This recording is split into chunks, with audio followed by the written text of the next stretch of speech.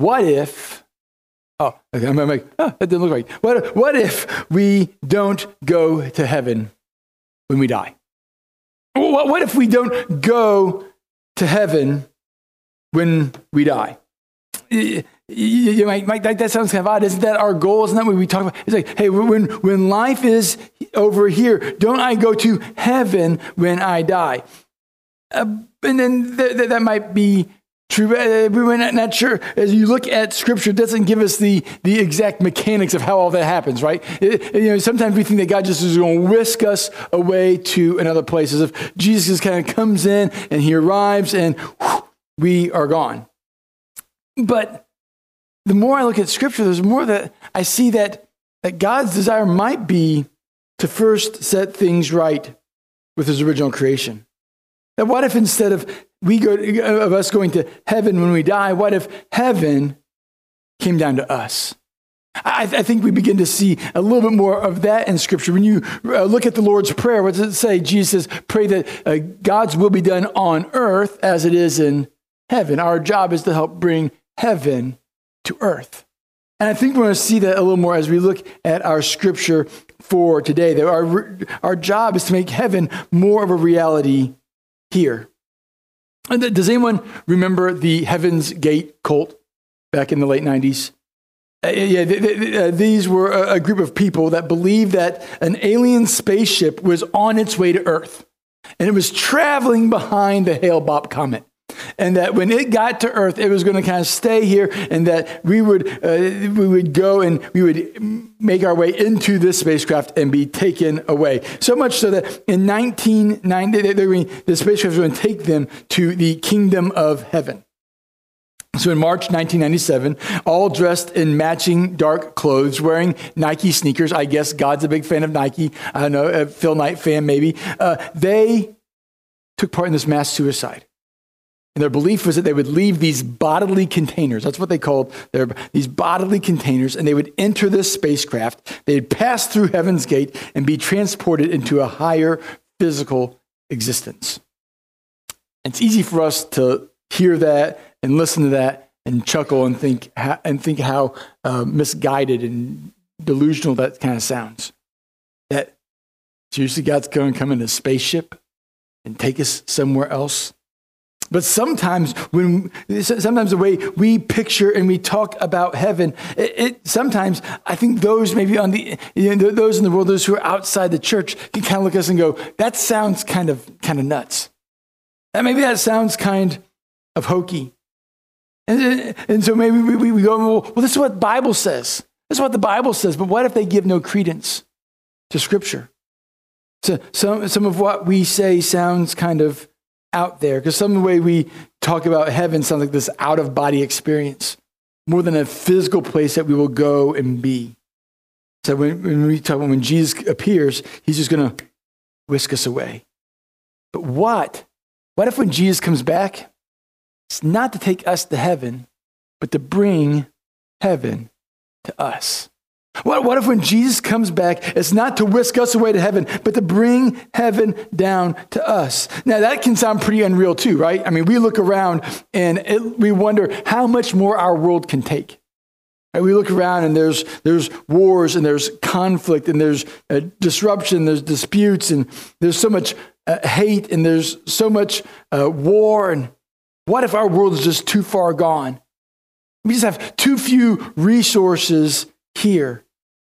Maybe it's easy to think that our world has passed the point of no return, and it's now destined to death and destruction. But what if there was still hope? What if there was still hope? What if Jesus' prayer that God's will be done on earth as it is in heaven is yet to be answered?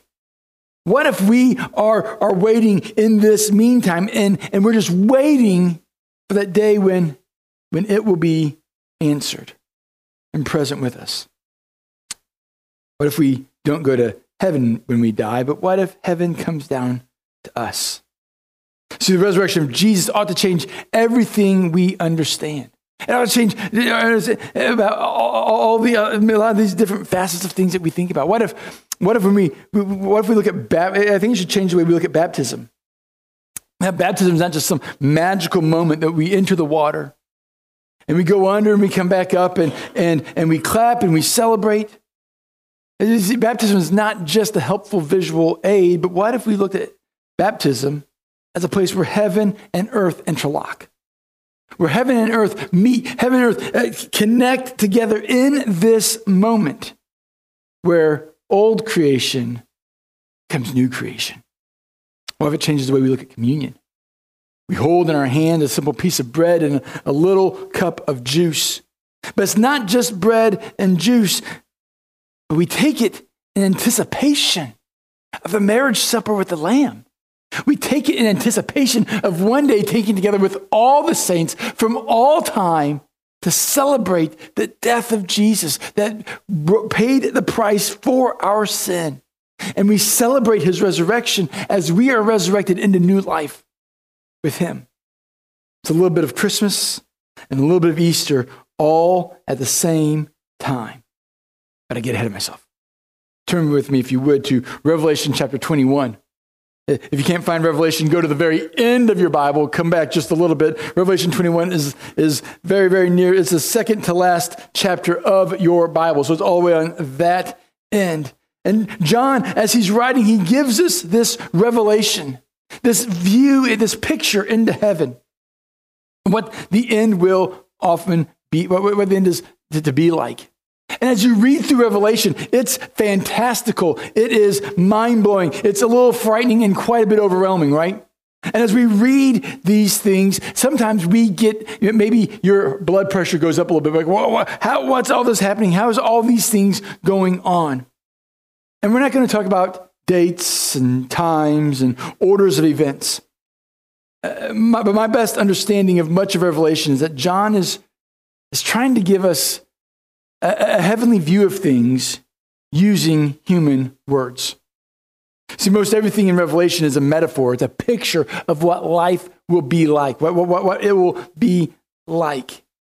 But I believe instead of Revelation giving us a linear timeline, this is going to happen, then this is going to happen, then this is going to, it's not so much a linear timeline, but it's more three views. It's more cyclical. It's three views of the same events in intensifying fashion. So the same thing, it's one timeline, but he's looking at it from this, and then with each turnaround, these same events, they get a little more intense. They get a little bit more in depth, and it gets the intensity rises just a bit more. And you might go, Mike, what do all these symbols mean? And I can't begin to unlock all those. But what I do know is that they would have made somewhat sense to the original audience. So to those that John is writing, they would understand what these symbols mean. They would understand a bit more of what John is trying to say. And so in our 21st century minds, as we begin to look at that and begin to try to understand what that is, John is writing to a vastly different audience in a different place, with different stresses, with different influences in their life. And so John, as he writes, he's not writing to scare them. He's not writing to frighten them. He's writing these words to comfort them. Some say that Revelation is written to afflict the comfortable and to comfort the afflicted. To afflict the comfortable and to comfort the afflicted.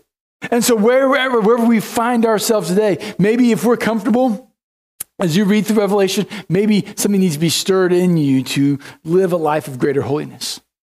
But maybe as you read and you see the intensity of those things, maybe it's not to stir you up. Maybe it's to give you comfort. That at the end, we win. And so with that in mind, let's hear the words that John wrote for us at the beginning of Revelation chapter 21, verses 1 through 8. This is what he says. Then I saw a new heaven and a new earth. For the first heaven and the first earth have passed away, and there's no longer any sea. I saw the holy city, the new Jerusalem, coming down out of heaven from God, prepared as a bride, beautifully dressed for her husband. And I heard a loud voice from the throne saying, "Look, God's dwelling place is now among the people, and he will dwell with them. They will be his people, and God himself will be with them and be their God. He will wipe away every tear from their eyes. There'll be no more death or mourning or crying or pain, for the old order of things has passed away. He who was seated on the throne said, I am making everything new. And he said, write this down, for these words are trustworthy and true. He said to me, it is done. I am the Alpha and the Omega, the beginning and the end. To the thirsty, I will give water without cost from the spring of the water of life. Those who are victorious will inherit all this, and I will be their God, and they will be my children. But the cowardly, the unbelieving, the vile, the murderers, the sexually immoral, those who practice magic arts, the idolaters, and those who lie, all liars, they will be consigned to the fiery lake of burning sulfur. And this is the second death. You begin to wonder, even if you haven't read Revelation here recently, you sometimes wonder, how do we get from all that chaos to this? Well, you've got to go back to Revelation 19. Revelation 19 and 20, they kind of wrap everything up. It's like the final scene of life on earth. This is like life on earth's last hurrah. We get through the chaos of the seven seals and the seven trumpets and the seven bowls. And then in Revelation 19, John sees a white horse with a rider called Faithful and True. And his name is the Word of God. If you know anything about the writing of John, Word of God doesn't mean words. It refers to a person. It's not just the words that he writes. It's not the word the Holy Spirit gives him to write. The Word of God is not a thing. It's a person. And that is Jesus. Jesus comes back as this rider, as this warrior on a white horse. And this could maybe be a further explanation of what we looked at last week in 1 Thessalonians 4, right? So we see, the trumpet call of God, Jesus appears, and all these things are happening. Well, how does he appear? See, sometimes we begin to read through, and as we've taught our children Sunday school class, maybe we've seen pictures or movies. Oftentimes, in those situations, Jesus looks a little bit more like me, maybe with darker skin tone, right? We always have like this meek and lowly and like precious moments Jesus, right? And it's like Jesus is like this nice guy. He's like your next door neighbor. This is what Jesus looks like. But when you look at Revelation 19, Jesus doesn't so much look like me. He looks a little more like Nate Socks, right? Yeah, it's not necessarily, he looks much more warrior than dude next door. And so here Jesus appears, and he's not coming back to shake hands. He's coming back to beat some people down. And he's going to set things right. And what if when we in the air, it's not for a happy family reunion, but what if it's to gather together with the armies of heaven to put all of God's enemies under his feet? See, we don't sing about that. I mean, the hymns we sing don't sound like that, do they? Can you picture blind, old Fanny Crosby sing down to pin that number? No. Fanny Crosby, she pins hymns that are warm and cuddly, and she doesn't talk about like the battle that's going to occur, that Jesus comes back to defeat his enemies. Comes back as a warrior. Maybe you can picture more like Charles Wesley and his massive catalog of hymns. Maybe he would write a line or two. He might pen a verse about this. But in all of his songs that have all of these verses, maybe that one got lost in history, and the verses that remain maybe are palatable to the general public. See, we want to picture a safe, friendly, precious moments, Jesus, but that doesn't square with the warrior we see in Revelation 19. Maybe the song that you've sung a time or two in church, maybe the one that fits fits best with this picture is the Battle Hymn of the Republic. But the Battle Hymn of the Republic was not written to declare one's trust in God. It was written to boost the morale of the Union soldiers in the Civil War. It was not to trust in the Lord's judgment. And so when we look at the songs we sing, the pictures we put out there, oftentimes we kind of maybe make Jesus a bit more palatable, maybe a little safer. But in the words of C.S. Lewis through his character, Mr. Beaver, God is not safe, but he is good. And so when Jesus comes back again, it's not going to be initially as this warm figure. He's just going to hug us all and be about love. First, he's going to bring judgment. So you have this battle scene, and the armies of heaven overwhelm the enemies of God on earth. And you can see as the battle comes to a close, as the night dawns, as there's judgment, first for Satan and his angels, and then for the living and the dead. And after that, as the smoke begins to clear, the sun begins to rise on the horizon. For those in the house, that first shot in that video, as Donna's saying, as the sun begins to come up. You can almost picture that as the sun comes up over the horizon. John looks, and what does he see? He says, I see a new heaven and a new earth, for the first heaven, the first earth have passed away. And there's no longer any sea. There's no longer anything that divides the old from the new. In fact, the old has gone away, the old is done away with, and are brought into the new heaven and the new earth. And somewhere along the way it passes away, it's no more, and we are transported.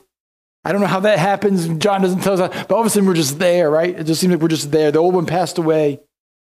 So Revelation 19:20, it's the last act, and now we are in our new home. Our eternal reward has come to us.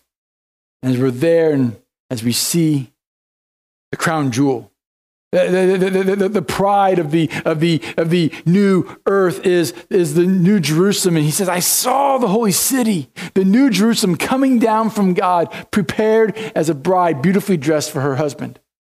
When you go to a wedding, does anyone really look at what the groom's wearing? I mean, pretty much you just like check, okay, he's dressed. Boom. What's the bride wearing, right? It's like, okay, the groom is appropriately, he's not wearing gym shorts, he's not wearing a tank top, he's not wearing cut-off shorts. He's wearing a suit, a tux, he looks appropriate. What's the bride wearing? What's the bride wearing? Because, frankly, we dudes at a wedding, we're just a participant. The bride's what we're there for, right? What is she? And that's how it is with this. John's like, you know what? No, the new earth is fine, but you should see Jerusalem. You should see Jerusalem. He goes on, he describes, and there's like gems, and there's all this, and it's just mind-blowing. And I got a feeling it's going to be even more beautiful than that. And John's just like, it kind of looks like this, and it looks like this, and this one looks like this. And he uses a lot of metaphor, a lot of these pictures. This is what it's like. And John's trying to put human words around this heavenly reality. This is what it's going to be like for us. So when you see the new Jerusalem come in, to me, you see it, John, for some reason, whenever I just picture it bright and beautiful. Kind of like maybe you've been on a road trip late at night and you've been traveling like between cities, and so it's been dark out in the countryside. And as you enter this city, all of a sudden everything is lit up, right? I'm like, there's streetlights everywhere. The buildings are lit up. Everything is bright and beautiful. And John's like, that's what it's kind of like. It's just bright. It's beautiful. It is bold. And we can see it lit up from the distance as it comes to us. It's radiant like a bride. It's a beautiful city. And sometimes we look around, some of our cities are older and they look more haggard. It looks like some of their best days might be behind them. Some of the cities that we see in our country are rough, and then there are others that are new and they're shiny and they're bright and there's beautiful sight lines and they're pleasing to the eye. And John's like, oh yeah, if you think those are beautiful, just wait and see. Just wait and see, because the new Jerusalem tops them all. But what if the best part is not what is there? Right? You begin to look through and you go, man, streets of gold. Wow. Gates the size of that look like a pearl. Either we're itty bitty or those pearls are ginormous, right? You think, man, those walls with all those layers, all those, how beautiful. What if the best part of heaven is not about what is there, but who is there? So there we are. We're in the New Jerusalem. And then all of a sudden, we hear a voice.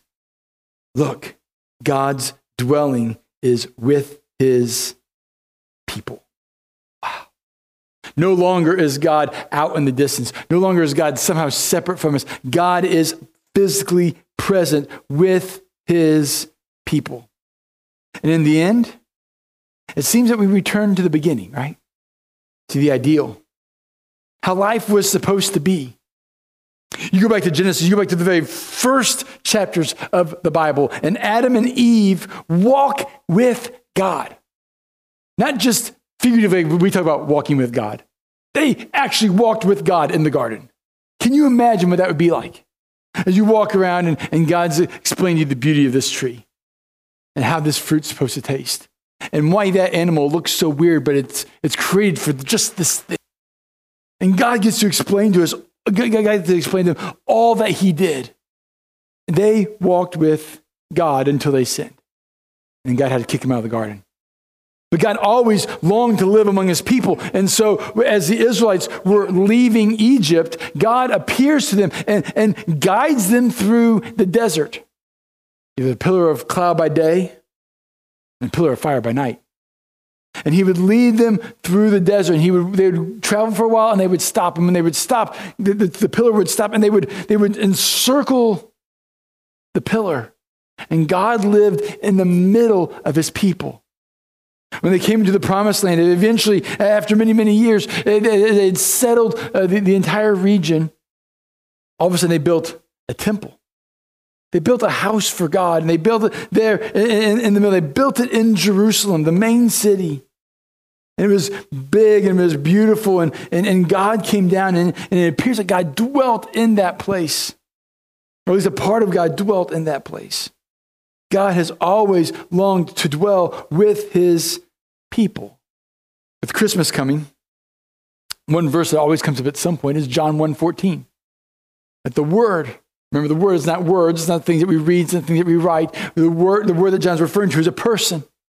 The Word became flesh and made his dwelling among us. Dwelling, to dwelt, to tabernacle, all those words have the same root. That God longed to be among his people. So when the new Jerusalem arrives, the best part is not what Jerusalem looks like, but who we get to inhabit Jerusalem with. And not just that, he will wipe away every tear from their eyes. Now, I think if you want to talk about maybe the Bible having a contradiction, I think there will be tears in heaven, but tears from laughter. Have you ever heard, laugh so hard like tears? I think those tears will be present, but no more tears of pain. No more tears of agony. No more tears of mourning, sadness. Oh, laughter tears, happy tears. I think those will be present in abundance. But I think the pain of life will be gone. All the sadness, all the hurt, all the death, all the mourning, all the pain will be no more. They will be removed. Our sadness, our longing will be removed because every day we will be in the presence of God. The hurt that existed because of the presence of sin, forever removed as we're in the presence of God forever. I love this. He who sits on the throne said, I am making all things new. Making everything new. Yeah. So right now we look and we see our bodies, they're kind of broken. We look around our world and we see relationships broken. We look around and we see things, systems in our world broken. And God's like, hold on. There will come a time that I will make everything new. The past is all undone. Sin and temptation are no more. And I can declare this because I am the Alpha and Omega. It is done. I am the beginning and the end. Everything is under my control. Everything, he covers everything from first to last. He both completes and is the totality of everything. And then there's this picture. And to the thirsty, he will give water without cost. Maybe today you come and you yearn. Maybe there's something missing in your life. There's this hole and you keep trying to stuff other things in it. And it's like your body is thirsting for something. You're searching something. You're trying to make something work, and you're trying to do it all on your own. And the promise is that God will give you water that will truly quench your thirst. But it can only be found in him. It's not in our striving, not in our doing, not in our trying as best we can. It's not by human effort. It's only through the grace of God that he gives us water without cost in the spring of the water of life. See, when we run after other wells and we drink from other cisterns and we try other things to fit in our life, it just doesn't give us the life we want. It doesn't give us the hope that we want. It doesn't satisfy the same way. And Jesus, the only thing that will work, he says, is the water that I give you. I am the water. I am the water of life. Come to me and drink from me, and your thirst will be quenched. You will be truly satisfied. Those who come and those who drink, those are the ones who are called victorious. If you read through Revelation, there is this constant theme of victory. You see it in the letters, that those who remain, those who are faithful to the end, they will be victorious in the end. They will receive the crown of life. They will receive a new name. They will be dressed in white. You even see the martyrs and those who've gone before. There's this, when, Lord, when will you restore us? When will you redeem us? When will you set... And he's like, hold on just a little bit longer and you will see victory. And the bowls and the trumpets and the seals, they all have to come first. And then in the end, those who are faithful, those who remain, they will be victorious. God says they'll inherit all this. All this that I have described, all this that you see, all of this will be yours for those who are victorious, and you'll be called my children. It's all for you. Those who come and drink from his well. The victory is theirs. And while God is loving and God is good, heaven is not for everyone. He's not just going to open the doors to everyone just because he's loving. Because more than loving, God is holy. And so because God is holy, he has to maintain a certain standard. He has a certain character to uphold, because if he loses his holiness, he loses everything. And so what are these things? What things do we know about God? We know that he is the creator. That he is the creator, that he made all that we see, that everything that we have comes from him. That everything that we have in our world to use and to put together, it all started and originated with him. And so because God is the creator of this world, he gets to set the rules for what this world is like and how this world will be run and what is right and what is wrong and what will be rewarded and what will be punished. We see that God is creator. But God is also, we also got to see God as the ruler. Kings and presidents and they execute the laws of the land. Their job is to make sure that whatever laws are on the books are completed, are done, are upheld. For better or worse, right? Sometimes we see that, sometimes we don't. That's the role of the ruler. And so God makes the rules because he's the creator, but gets to arbitrate the rules because he's the ruler. Yeah, he makes them because he's the creator. He arbitrates them because he's the ruler. And usually that's where it ends, right? We have people who make the rules, and we have people who enforce the rules, and that's kind of the end of it. But God wears one more hat. See, God's also the Redeemer. So he made a way for everyone to come back home to him. He made everyone, that no matter if we follow the rules or we break the rules, that we have a way to be restored again. That he is our Redeemer. That we can overcome the sins in our life. We can overcome the shortcomings in our life by putting our faith and hope and trust in him.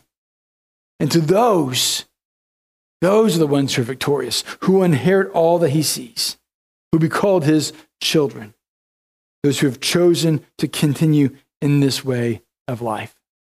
They will be rewarded with heaven, with the new earth, with the new Jerusalem, with living in God's presence forever. Like I said, God is loving and God is good. Heaven is not for everyone. Heaven is not for everyone. The cowardly, the unbelieving, the vile, the murderers, sexually immoral, those who practice magic arts, the idolaters, all liars, they'll be consigned to a fiery lake of burning sulfur, the second death. And people might go, but God, but Mike, isn't God loving? Why wouldn't he accept all people into heaven? Why wouldn't he just give heaven to everyone? Because those who practice these things, they do not want to be in the presence of God. And so because God is loving, he doesn't force anything on anyone.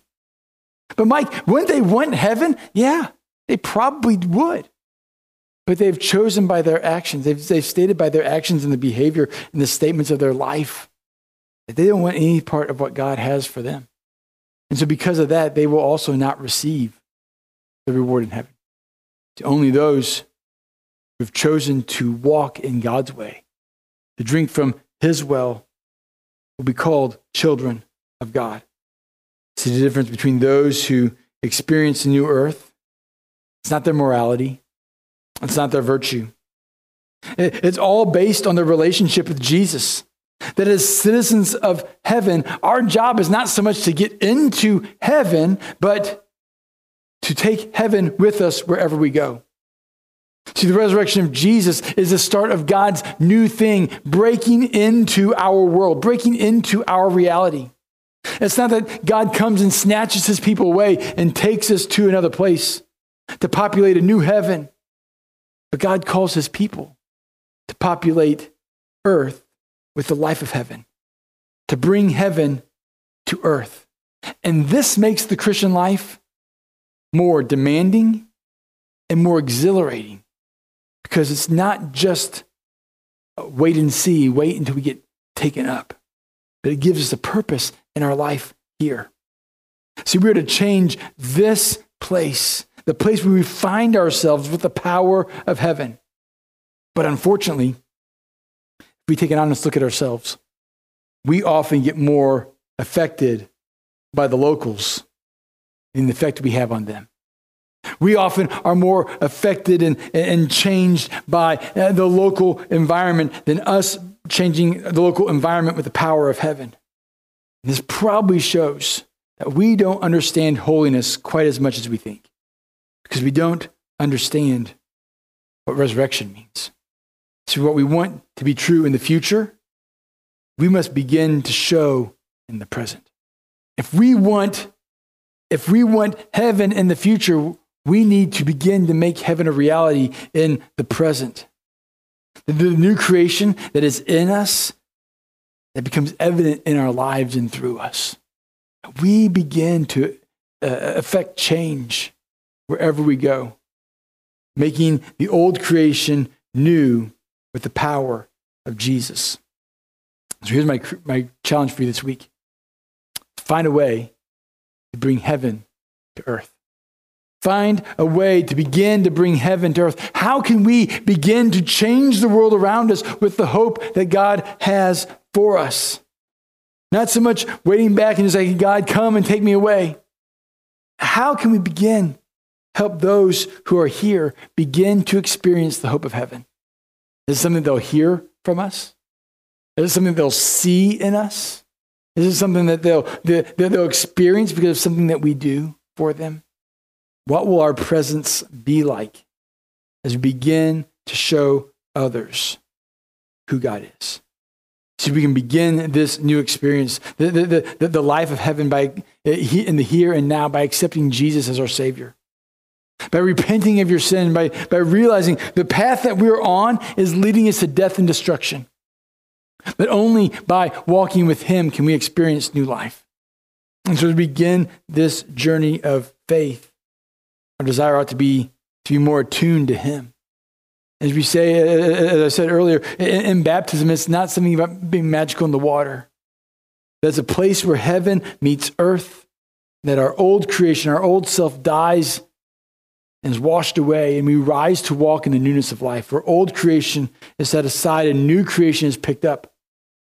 And we begin to grow into this new life, as this new creation becomes more real in us. And maybe today you've walked with Jesus for years, but the becoming has slowed down. Maybe that new creation is kind of stalled out. and is not progressing as it once did. And so maybe you need to reconnect with your Savior. Maybe you need to connect with a group of believers and begin to, through the power of community, to have that new life reinvigorated inside of you. We have a Bible study that meets on Sunday mornings. We have one that meets on Sunday evenings. And we know that by gathering together and studying Scripture that we get to grow in our faith, in our community with others. And through those interactions, as Solomon writes, iron sharpens iron. We begin to experience more life. We have others look at us and call us out and challenge us to walk more closely, to walk more faithfully with God. Maybe we need to connect with our community by serving them.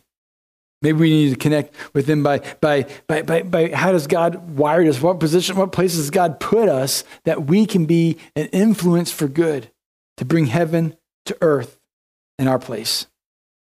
Whatever next step you may need to take today, you can let us know by filling out the connection card at cchmd.com/connect.